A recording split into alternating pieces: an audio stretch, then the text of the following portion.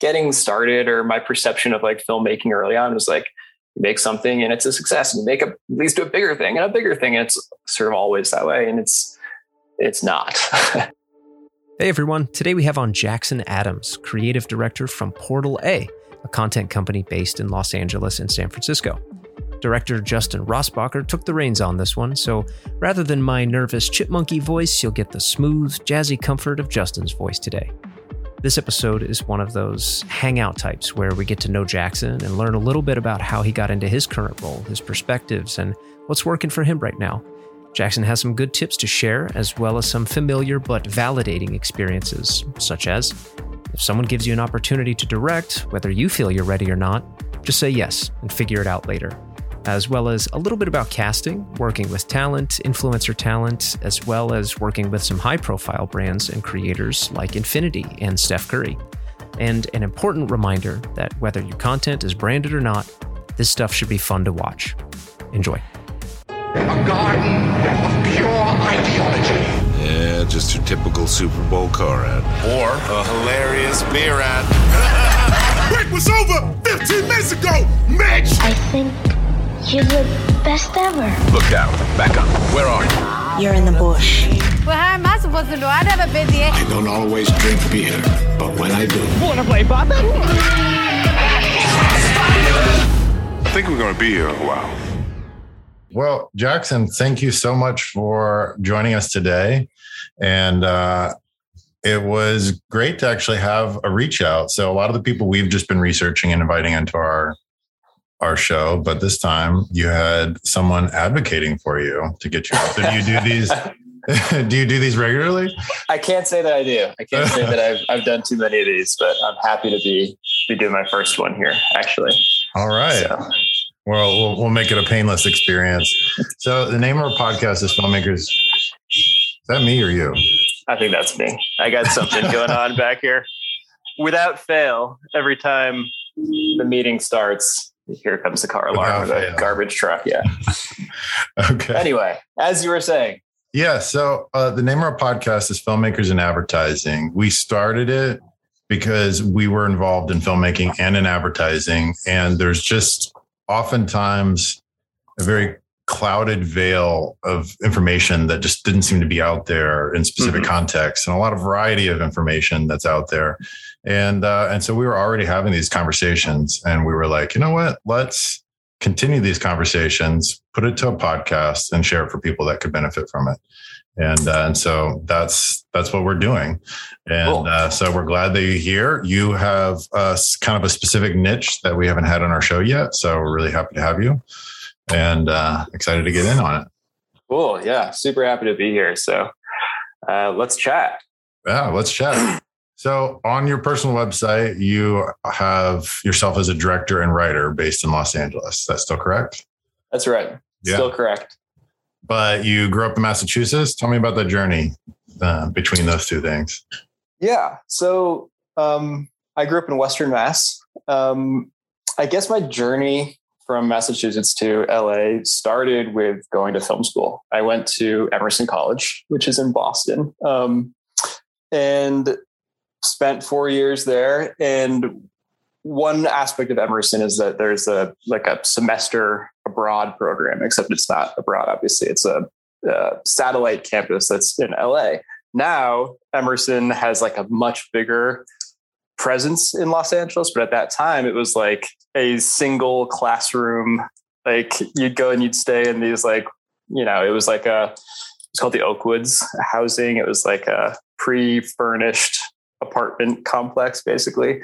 And you'd go to, have class in this one room that everybody would share.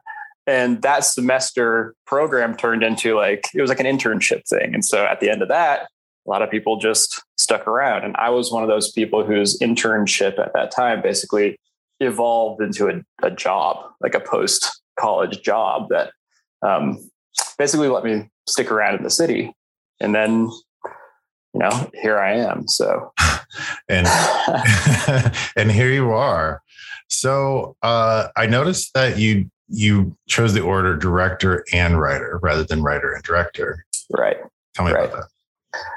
Well, I when I started working as like post-college stuff, it's really hard to identify yourself as a writer. Basically, like, I feel like writing is one of those things where, you know, I've been paid to direct and stuff, but I can't think of ever being paid specifically to write, you know? And for me growing up, like writing and directing was kind of synonymous. Like you would have to kind of write your own stuff to direct it, especially as a kid and in college and everything. But professionally, when I started working, it was directing. It was like these things are developed, you know, I'm coming on to help accomplish them, whether music videos or sort of branded stuff. But writing personally was never like the thing that I first identified with. And I think that there's like a little bit of a mental block that was like, well, what allows you to claim that you're a writer? You know, you have to write, but you're not actually getting hired to be a writer ever. So,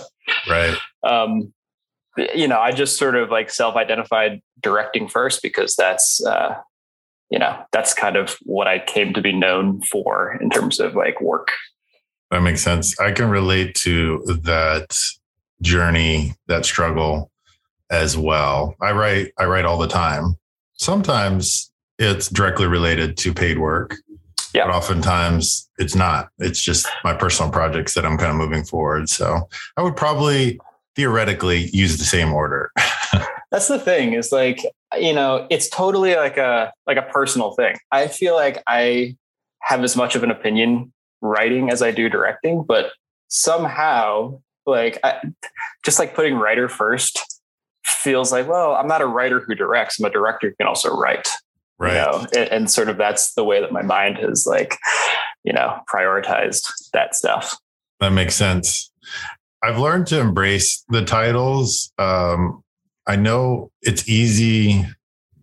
It was easy for me to either have like an imposter syndrome kind of style. Oh yeah. Or, oh my God. Yeah. Yeah. And either one of those things. And then there was an interesting little switch that clicked over into my head when I think it was a conversation between Elizabeth Gilbert and Brene Brown. And there were talks. One of them mentioned saying, instead of describing yourself in nouns, describe yourself in verbs. So I direct or I write, and then there's like no imposter. It's either you do it or you're not doing it. And that's the thing. And I feel like, I don't know.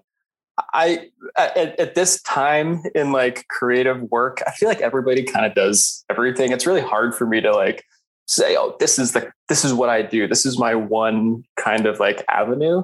Right. I don't know. It's not so black and white anymore.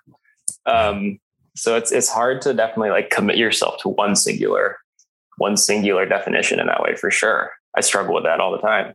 Yeah, absolutely. And just everything that kind of comes with it, whether a judgment and or to yourself or to others or a pigeonholing.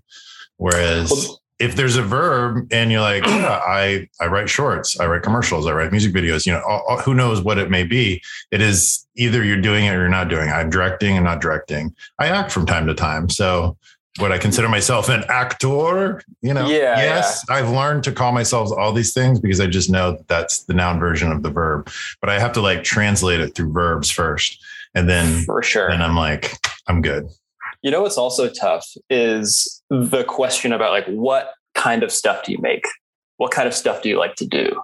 You know, and like, I have preferences, obviously. Like there's stuff that I like gravitate towards. What do you like to make, Jackson? Well, I so wish that I could be like, oh, I make horror movies. I make action. I make chase scenes and stuff like that. Like I make silly comedies. Like for me, it's never really been that black and white either. Like I feel like as a creative person, sometimes I like to do this. Sometimes I like to do that. I like to do this with a hint of that. You know, it sort of depends on mood. And I've never been really able to like fully define the kind of stuff that I make. I know there's some stuff that I don't like to make and that I don't think I'm the right person to make, but it's so always. Am I hearing that? So this is something that we hear back and forth, and definitely in our industry, this idea of the importance of branding yourself or niching yourself. Yeah. And all of this. Am I hearing that you're giving a little bit of permission that it's okay sometimes to not have that, or? Yeah. Absolutely. I think that like, for me, creative work is, it's like your mood, and one day you're feeling like this and one day you're feeling like that. I don't feel like when it comes to making something, my brain is always going straight to this singular like mode and feeling and mood. I mean, obviously there's stuff that I gravitate towards. But I don't think that it's a necessity to be one singular type of writer or director. I mean, I feel like as human beings, we go through different phases and different feelings and everything. And I feel like, at least for me personally, my creative work likes to follow that. I mean, like, I don't like, look, I've tried making like doing stuff with like chase scenes and action stuff and everything. And I don't think I'm very good at that, but like, I might just get super inspired by a singular like way into that, like an idea for a scene or for a moment or something. And then I might try that, but it's not necessarily like the specific genre that I feel like I must be working within. And same with drama. Yeah. So how do people find you or decide to want to work with you? And how do you decide to work on a project or not? That's a good question. Well, nowadays, I work in-house at Portal A. Like, I have a job and projects come into this job. And like, tell me more about Portal A, because you guys definitely have an interesting niche, it seems. Yeah. So Portal A is a content company. I mean, it's like basically, we work with brands, talent, platforms to basically make what we call breakthrough content. It's like sort of a hybrid of agency / production company that kind of handles it all. We'll develop ideas, we'll work with brands and clients and everything, and then we'll also produce that stuff. So it's less the sort of old model of like agency, production company, a bunch of different hands in the pot. We kind of do everything all at once. Got it. And then I see in your tagline here, a crew of makers out to make the best content, not ads, the internet has ever seen. So yeah, that's right. So what's the difference in content and ads for those that are listening? Well, one thing we definitely don't do is like commercials, like just flat out, here's a toaster and I'm going to make a 30-second thing trying to sell it. We really do sort of like fuller campaigns and strategies, partnering with brands to make like, it sounds like a thing that's been said over and over, but like authentic content that feels at home on the internet. Like, people now are seeing ads in different ways and different formats than obviously just your traditional like TV spots. So it takes a lot of different forms. We do a lot of stuff that is like social media based, a lot of YouTube. For a while, YouTube based brand integrations and stuff, working with different influencers and creators. And now obviously a lot of stuff that takes place on a bunch of different platforms across social media. So it's like brand based stuff across social media, but it's not specifically like your rinky dink 30-second commercial, that you're going to see on TV or anything like that. Right. And sometimes it doesn't have a brand associated with it. It's just the influencer themselves, or how does that work? Well, Portal A, we have there's like a originals aspect of the company, which is working on stuff that is not necessarily like brand based. It might be for specific platforms. But when it comes to like working with creators, sometimes those creators, we're developing like original series or podcasts with them. But a lot of times when it's branded stuff, it is content that's living on their channel. And it's sort of like working within, their sort of like voices and channels and sort of like worlds, and working brands into that stuff. And then there is, projects that are based on brand channels themselves, so like Target, for instance, we've been doing a lot of work with, and these videos appear on Target's YouTube channels and Target's socials, and have creators or, different types of influencers in this content. But it's not specifically their work or their voices. They're sort of appearing and like supporting it in a way. Yeah. That makes sense.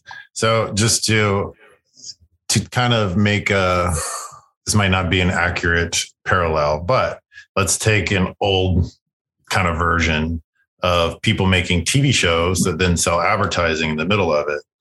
You guys, in some ways, on the social platforms are helping create the content in between, maybe even brands being promoted or not, and also the content that helps promote brands as well, sometimes. Right. I mean, the goal is that we're making entertaining content at the end of the day, like brand or no brand, this stuff should be fun to watch. It should be entertaining and it should be splashy in some way, like stuff that we want to be seen and spoken about. And that's sort of what we mean by breakthrough content. But, it is a tricky balance all the time. And, working with creators to also like support brand messaging, like it's a fully collaborative thing. It's less us going, hey, here's our idea for a commercial campaign or something like that. Hey, do you want to be in it? It's really much more organic and collaborative with different creators to make content with them for their channels, for their audiences, and everything that also speaks to like the brand messaging or whatever's kind of in the brief. So, at the end of the day, we don't want to make ads, don't want to make commercials. We want to make entertainment, want to make interesting content that is fun to watch. And like, oh, this is cool because the brand has like enabled this stuff to happen, or there's like a really interesting way into this content because of the brand. Right. But on its own, you don't want to feel like you're watching a commercial. I mean, we're definitely not aiming to make ads at all. Got it. Okay. So with the idea, so you guys operate pretty much as the production company and in some ways the agency. So you're not, do you also work with agencies as well? Like, do they call you up and say, we want some content made with so-and-so, or is it pretty much you're working directly with brands and then directly with influencers and then being kind of like that nexus in between that helps create content? I can't speak too much to like exactly how that's fine. how the process, the business process. Well, tell me about your aspect of the process then. Well, so my aspect of the process, like when, like by the time it gets to me, by the time I get involved, like there has been a brief that has shown up. There's like a partnership that's been developed. We might not have the job yet, the work might not be happening, but we're like pitching on stuff. And oftentimes we're pitching alongside other companies that, I don't know who they are. I don't have that full picture, but I just know that we're trying to get this job. And therefore, like, let's present our take on this sort of brief, this campaign that might be trying to happen. So by the time I get into it, it's like trying to understand what this is, what this brand is, what the sort of goal of it all is. And like, what is our way into making this like really interesting content, and then obviously like trying to get the work out of it. So I see that your credit is associate creative director. But do you also direct projects within the company still? Okay. Yeah. So when I started working with Portal A, I was a director. I actually worked with them in a freelance capacity before that. Okay. And I, like a few projects got going and I joined full time, and I was, directing.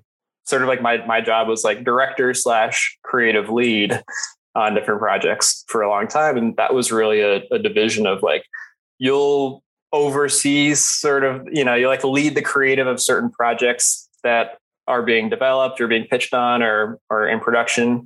And then sometimes I'll direct too. And it definitely was not a like one-to-one thing. Like my job was not like, director here sitting in the chair waiting for like the project to fall on the desk and like get up and do it. It was much more like, on one hand, you're developing and ideating and all that stuff. And then specific projects might take a little bit more ownership on and go, oh, actually, this is one that I'll direct too. So I like my way into this job started as directing.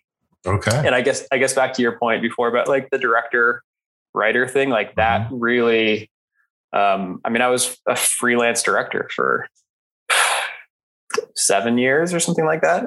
Okay. And that was sort of my identity. And so joining Portal A, I was just going to do the same kind of stuff I was doing freelance, but with them in-house. And then the associate creative director role, that sort of like was an evolution of the creative lead role. And that sort of has turned into a little bit more oversight in some ways, and like a little bit more independence with like sort of, developing ideas and everything, but I still direct. I mean, that's always been a really, really important thing to me, is like maintaining my skills and my sort of like the joy of actually directing and being on set. That's so whenever I can, I still love to do that. That makes sense.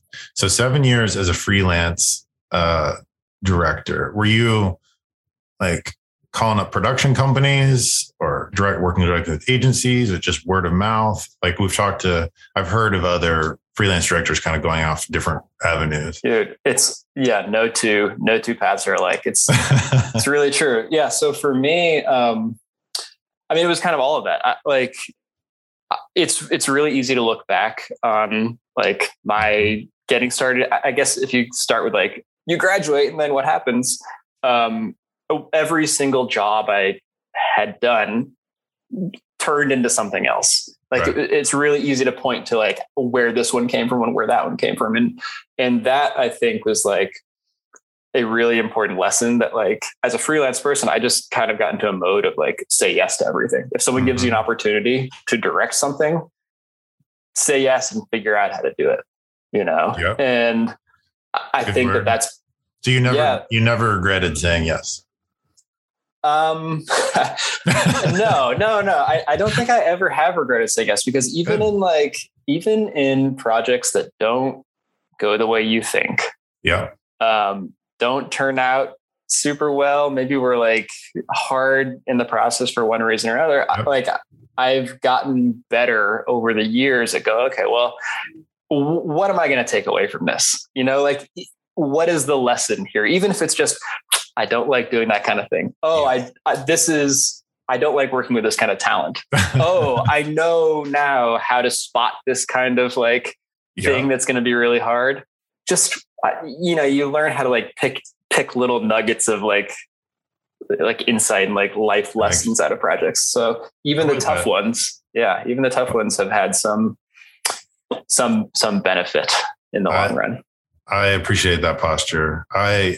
Many years ago, I had an opportunity. I was mainly just directing commercials and short films, but I had this opportunity to direct a feature film. But I knew it was a bad situation to go into in so many ways. Like the budget was way low. The producers were like first time, and it was just kind of chaotic as far as what was being putting together. And I remember talking to a good friend of mine who had been in the industry for a long while. She was a casting director, and she goes, just do it. Maybe this is your one project that says, well, I'm never going to do that again, but just do it. And it was all those things that I was cautious about. And yet I have no regrets whatsoever. Like, for sure. I learned so much. I also believe that it was a win-win both ways. Like I elevated the project beyond what it would have been if I wasn't involved. So I didn't feel like I was just using them to just learn. They also gained from my experience too. So I look back at it, and there's even really corrupt people that were involved too. So I learned to like keep my eyes out on what those kind of things were, but all of it, I still don't regret. For sure. And I mean, getting the opportunity to direct something, like having someone come to you and say, hey, do you want to direct this? And can I also pay you to do that? I mean, like that was like an absolute dream. And I feel like if you are somebody who wants to be a director and you want to make a living out of it, like maybe it's just like the freelance sort of like mentality speaking, but I just have never really been able to be in the position of going, nah, not for me. It's always just like, yes, I cannot wait to do that now. Like, working full time, like, there are, I'll still get hit up for certain projects on the side and everything. And I don't do them. Like I have my plate full at Portal A, and like I'm fulfilled creatively doing a lot of stuff there. And I have the ability to say no to stuff. But as a freelance person, like, right, I can't imagine wanting to be a director and somebody offering you the chance to direct something, anything, and going, nah, not for me. Yep. That makes perfect sense. It kind of goes back to that verb noun thing. Like, don't just call yourself a noun of a director if you're not verbing the directing. For sure. For sure. And the other thing is like, I mean, I don't know, maybe I'm getting ahead of myself and the conversation will get there, but directing, it's really hard to practice. It's a thing that is like, it's not the same as like, I'm an illustrator, I'm a painter and I want to just like figure out my stuff a little bit and then figure out like what I want to hang up on the wall. It's like directing is like a lot of stuff has to go right for you to just get the chance to be on set and like practicing those skills. And so anytime you get the chance to do that, anytime somebody is like, giving you an opportunity to like, stretch those muscles a little bit, you got to take it. It's really hard to self-motivate, And so if you have the chance to do it with someone else, especially on someone else's dime, do it. Makes perfect sense. And you're right. There is so much that goes into it. It's hard to self-motivate in any type of, I think, the creative realm. But at least if you're a writer, you can do that on your own. You can just sit down and do it. Whereas directing, theoretically, you can do a lot on your own. But generally, it takes your village. And to be able writing. To do it. Writing is its own, beast of a thing to self-motivate on too. It's like, you can do that in a bubble, but, pushing yourself to even get to that point is tough sometimes. Absolutely. Well, you answered already another one of my questions. I was curious, like how much of it was just under Portal A and how much you did even outside of it. But for right now, pretty much everything you do is Portal A. Yeah.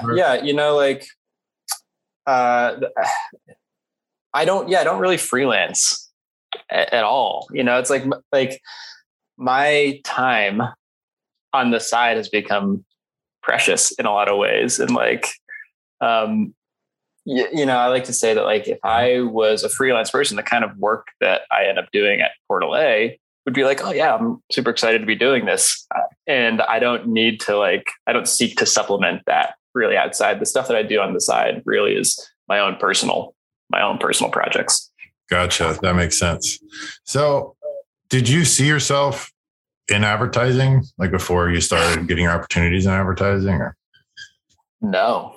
I mean, if you had spoken to me in film school, for instance, I would have said, I want to be making feature films and I'm going to be a feature film director. And that's it. And I sort of like came up with this, like in this realm of like sort of traditional filmmaking and advertising, I really kind of like fell into just by way of making other content that kind of like led to being hired for advertising type work. So it wasn't something I really sought. It just by virtue of like directing stuff with friends, it turned into doing that stuff for brands too. Right. Well, you seem very satisfied in kind of the niche that you're in right now. Yeah. I mean, I laugh because like, as far as like advertising and like creative work goes, I really like the niche that I'm in. I guess, obviously I still would love to be doing like narrative stuff too on the side. So I feel like that doesn't go away. But when it comes to like, the work that I do, I feel really lucky that I am creatively fulfilled by the advertising work. So. Okay. That makes sense. So do you have any personal projects and or partnered projects in the narrative kind of realm that you're working on? Yeah. Well, so, the main project that I've been working on the side is a script. My wife is a writer, and during this pandemic, we were like, well, how long have you been married? We should write something. We've been married for 4 years now, a little over 4 years now. Yeah. Thank you. And production for me, for the most part, this whole pandemic has been a remote thing. Like obviously, like work at Portal A, we've been working from home this whole time, but that also means that any of the shoots that we've been doing have all been like over Zoom kind of stuff, and that's a whole other animal. That's a whole other. We could have a whole other podcast talking about. Probably could. We may have you on just to talk about Zoom. Oh man, yeah. Sure. But writing was one of the things that we could do that would keep us busy and kind of like pass the time in a way. And so we wrote a script together. It's a feature script. It's called Lost Cause. And it is inspired by stuff in our relationship. But really the main thing that inspired it was we were watching the TV show Alone. You ever seen that? It's like the survival show on History Channel where people... Oh, I haven't seen it, but I know what it is. Yeah. Oh man. It's like, it's all self-shot. It's like people, they get GoPros and they go and they live in the woods for months. Anyway, we thought it'd be really interesting to write a story about a couple who is going through that. And it kind of has themes about like isolation and conflict. Are they like marooned or something or... Yeah. I mean, so what happens is it's a couple who is scouting wedding venue locations, and they're doing it in Alaska of all places, and there's sort of a narrative reason for that. And the plane goes down, and these two sort of cosmopolitan 30-somethings spend a weekend in the woods, and it does not do well for their relationship. So nice. Yeah. So that's I think the so what's next? Are you looking for funding or going to do your show? Yeah. If you know anybody who wants to make a movie. I mean, I guess. All right, listeners, we have an investment opportunity here. Yeah. Realistically, like it's something that I would love to make in the future. It's something that has been really fun to write and really cathartic to write. And, I mean, I guess next steps are just getting it read and shared and getting feedback and that kind of thing. But it's sort of the long game, I think, would be ultimately to make it. Yeah. Yeah, absolutely. So Cody, who normally hosts, he's very into the whole indie fundraising kind of realm. Yeah. And he recently just interviewed Natalie Mesker, who... you're familiar? Yes. So she's the previous guest that will probably be just before yours is aired.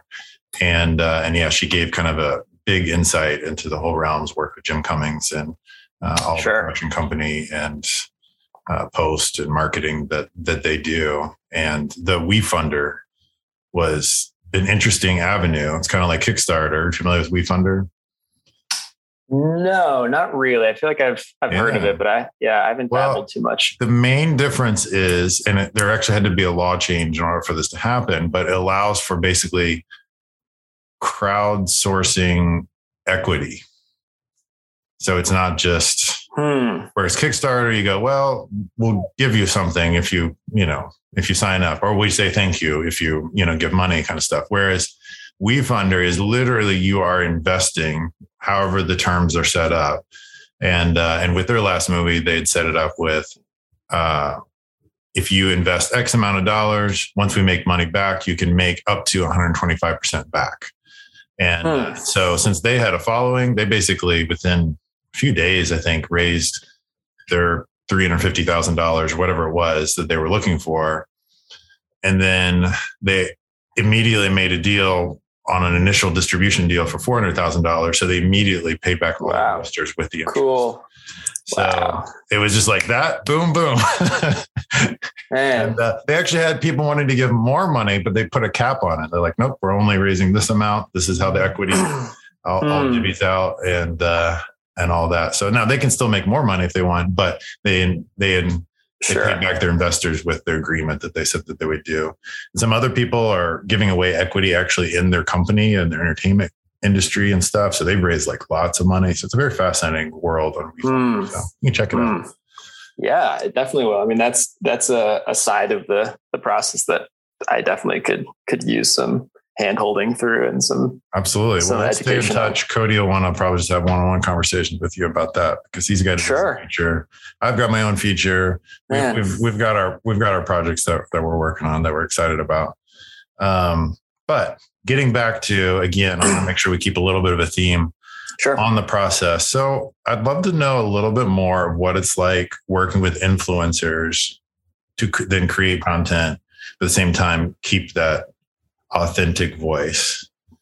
Mm-hmm. And like how much of it is you're looking for just, hey, you guys are already doing your thing. And so how much are you just looking for their creative input and you're just kind of guiding it, or how much you kind of moving towards it? I'm guessing it's different every time, but I'd love to just know kind of insight into that. Yeah. I mean, it is different every time. But really, I mean, it depends on like what the kind of project is or the kind of campaign. And like we were saying before, like, is this something that is a brand wants to partner with an influencer or YouTube creator or somebody to like post content on their channel and sort of like, you know, integrate the brand into that and make specific content? Or is this something where the brand is making something for their own socials, their own channels and whatever, and collaborating with influencers and sort of like more of like a talent capacity to like appear within that stuff? In my experience, like there hasn't been a single one of these processes that hasn't had a huge collaboration going on. Like collaboration with the talent is like paramount to the success and to the whole process. So when we talk about authenticity, it's like, this is not the traditional like casting process where you're like, oh, we've got this idea for a thing.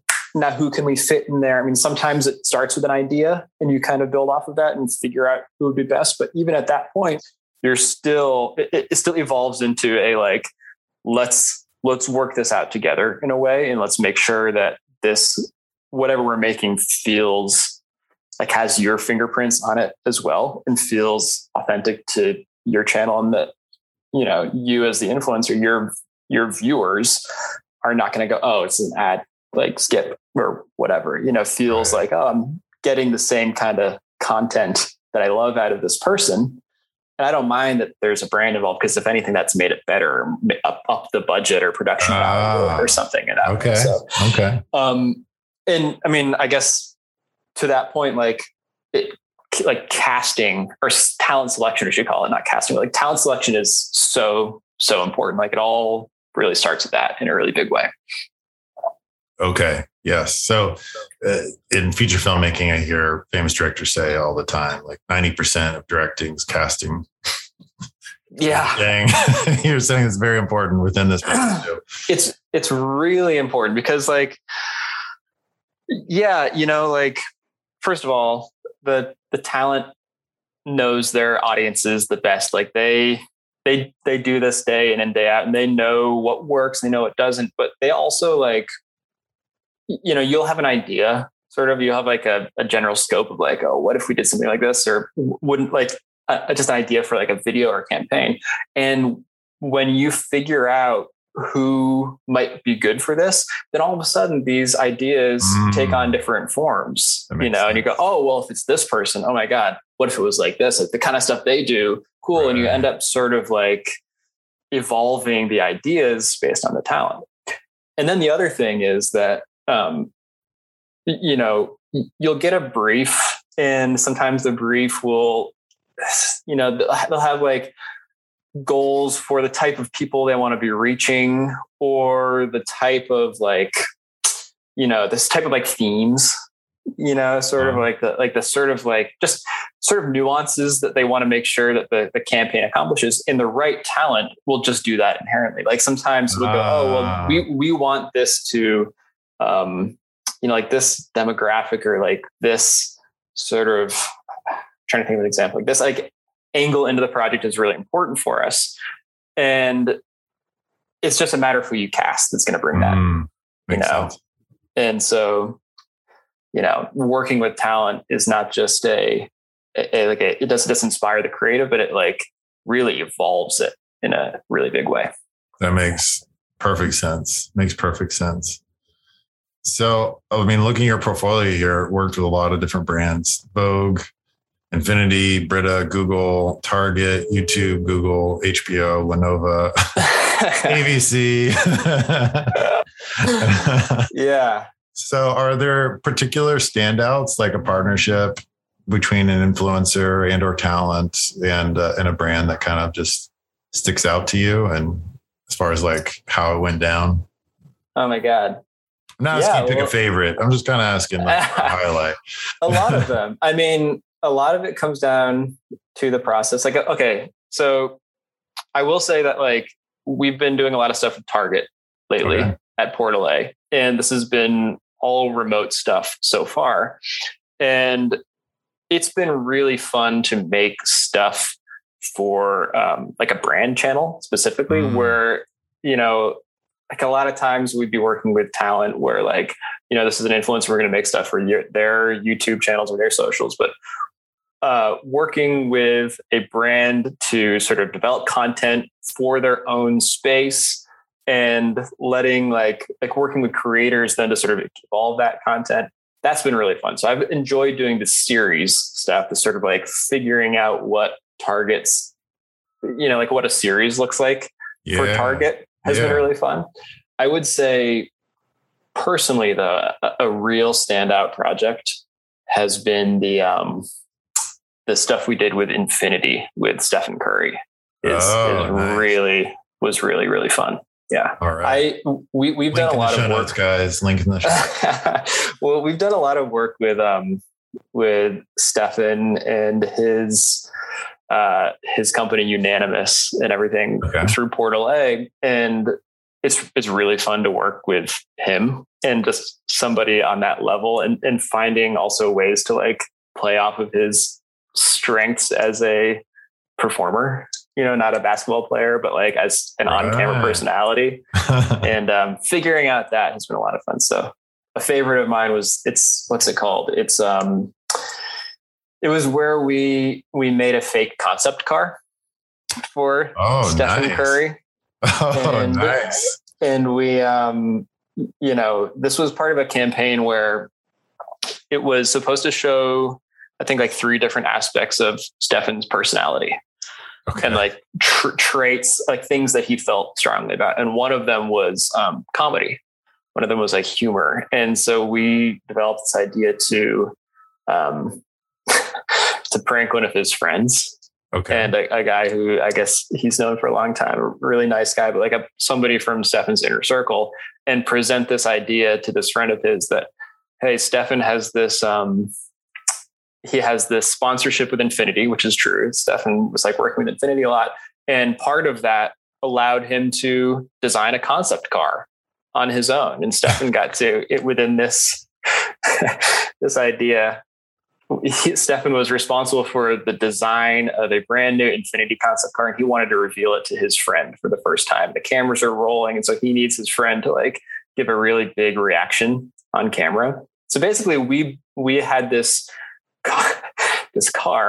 fake car built, and we, you know, along with Stefan, tricked his friend into showing up to appear in this Infinity commercial to give his reaction on camera to this concept car that was being revealed for the first time. And obviously, I mean, you can see from the thumbnail, it's like the most ridiculous looking car ever. But this was like a project that really synthesized like 2 things that I feel very, very passionately about, which is like video making and stuff, but also like pranks and humor and stuff. And it was just amazing. so much fun to do. So. And that was the ugliest concept car. Was that one?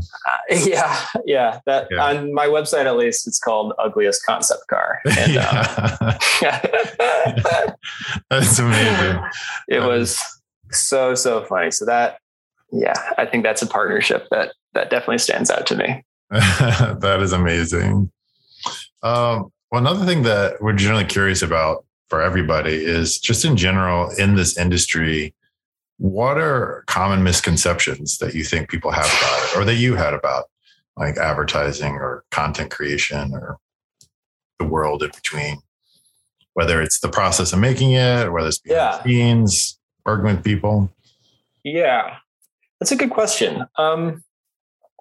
Misconceptions. Well, one misconception, I guess, that comes to mind is the idea that, you know, you have one success and that just leads to a bigger project and a bigger project and more success. And like it's just a constant sort of trajectory upwards. Uh-huh. And the truth is that it doesn't work like that. It might trend upwards, right? But it's okay if the level of work that you're doing or the scale of projects or whatever is not a constant growth. And I feel like, I feel like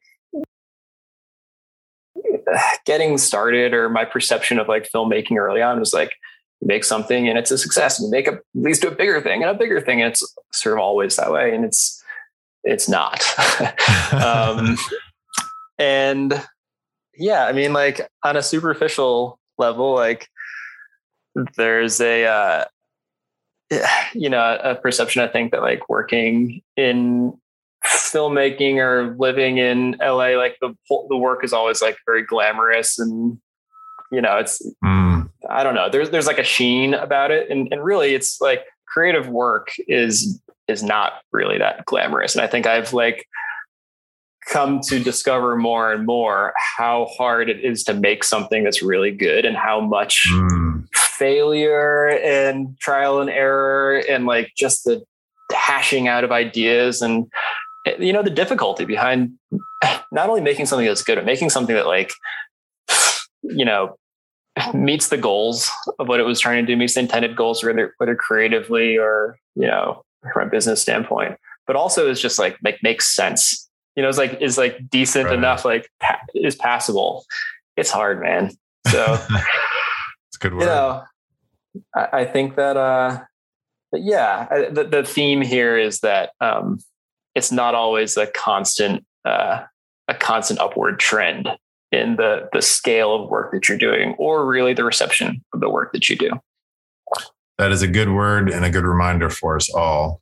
I've definitely noticed it in my career, and in everyone's career around me, and in the work. Yeah. And I mean, there was something, it was like an Instagram post or something. I saw people like posting this thing for a while. It was like an iceberg. It was like the work that people see at the very top, the work that nobody else sees, all underneath the surface. And that really is it. It's like by the time that you release any given project or whatever, just the amount of like stuff, months and months, maybe years or whatever, work behind that, you know, and then you just see people post this thing and it looks like they made it in the day, you know. There's so much labor that goes into any one of these projects that, you know, is not on the surface. Makes sense. I'm curious, have you ever struggled with being a perfectionist, and has your years through this type of collaboration helped kind of keep that at bay? Yeah, definitely. I think I'm definitely a perfectionist. I can't, like, you know, there are projects that I've done that I feel like, I'm, you know, in hindsight, I think that's pretty good, but it's always like, in my mind, like, it's good considering. It's like nothing is ever exactly what you thought or what you hope. So I'm always weighing whatever I've made or whatever the outcome is against, like, I guess, like an intended outcome in my mind's eye. And it took me a little bit of time to see that, like, nobody else sees that. You know, only you are seeing the version that you set out to make. Everything else, it's like, you know, taking it at face value. And I mean, perfection, that pursuit of perfection, I think, is something that the more that you collaborate with people, and the bigger projects get, the more the currents pull it in different directions and it involves in different ways. And so I've come to like really embrace that in a lot of ways, and let go of some of like the personal goals or opinions that I might have in favor of like other perspectives and other ideas from people that are collaborating on the project as well. So I think that there's a lot of strength that comes from collaboration, and I don't think that any given idea that I have is necessarily the right one, you know, and I've learned that a lot of the best ideas certainly have not been my own, Gotcha. So did you adopt this fairly easily, or was there a period of time in your past where you felt like you had to be the most creative person in the room, and your ideas had to be the ideas that went with it? Otherwise you didn't have an identity. I don't know. I'm being very specific with these types of things. I've never struggled with this. Well, no, I mean, it really depends on the project. I mean, like, look, when I was a freelance director, my mode of working was a lot different than it is like working with Portal A, like, having a job. And at Portal A, like, my day-to-day job involves a lot of collaboration, a lot of brainstorming with other people. Whereas, if I was like a freelance person, I was just like pitching on a job. It's up to me to just brainstorm these things, and I'm grading them against my own opinions of them. But by the time that, like, an idea gets to the stage of like, we're going to present this or put it in the deck or whatever, we're going to make this with Portal A, that has like gone through a lot of thought and like a lot of like holes being punched in it, And so just that the creative process there has changed. However, I also did a lot of music videos when I was a freelance person, and a lot of those started with like working with friends who were musicians and artists and stuff. Sure. And those are also always really creative processes as well. So I have always like appreciated like taking an idea that somebody else has maybe and evolving it, or having an idea and then having somebody else kind of like yes and it in a way. So it really depends on the project, but also like the phase of life that I've been in, because nowadays my work doesn't happen in a silo at all. Right. It's really a big effort. That's wonderful. So do you have a personal motto, mantra, quote, ethos that helps you operate in life or in the industry? Or yeah, that's another great question. One thing that came to mind, I forget where I heard this, but I read this at some point early on, and it was that success is not finite. And I guess like the meaning of that to me, I'm reminded of whenever I am, I don't know, comparing myself against the work that other people do, or seeing some other piece of work that I wish I had made that. That's so good and so cool. I couldn't make something like that.